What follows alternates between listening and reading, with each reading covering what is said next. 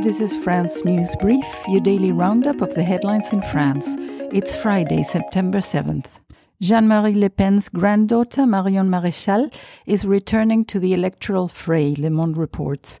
Maréchal will lead the far-right Reconquête party in the campaign to elect a new European Parliament in June 2024, competing with her aunt Marine Le Pen's Rassemblement National. France looks to tackle school bullying after a teen took his own life, Le Monde reports. Prosecutors investigate the causes of the 15-year-old's death as the government vows to take action against harassment at school.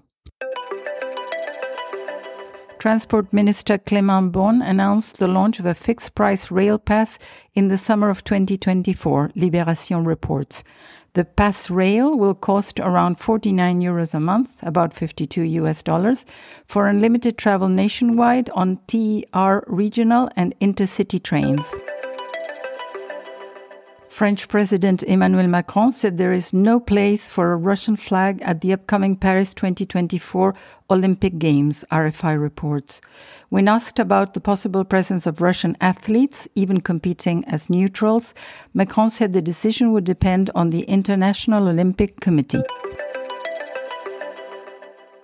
Artemis, the holding company of François-Henri Pinault, agreed to acquire a majority stake in the American talent agency Creative Artists Agency, CAA, from private equity firm TPG, Les Echos reports.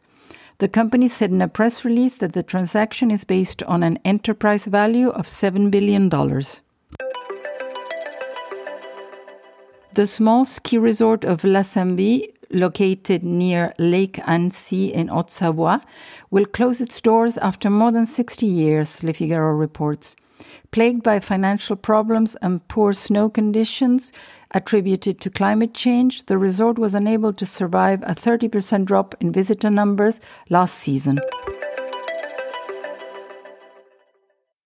Train use in France broke an all-time record this summer, Le Figaro reports.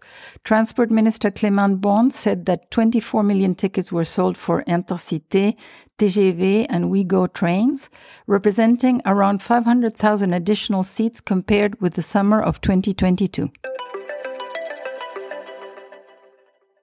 Philippe Jost will be in charge of restoring Notre-Dame de Paris, BFM reports.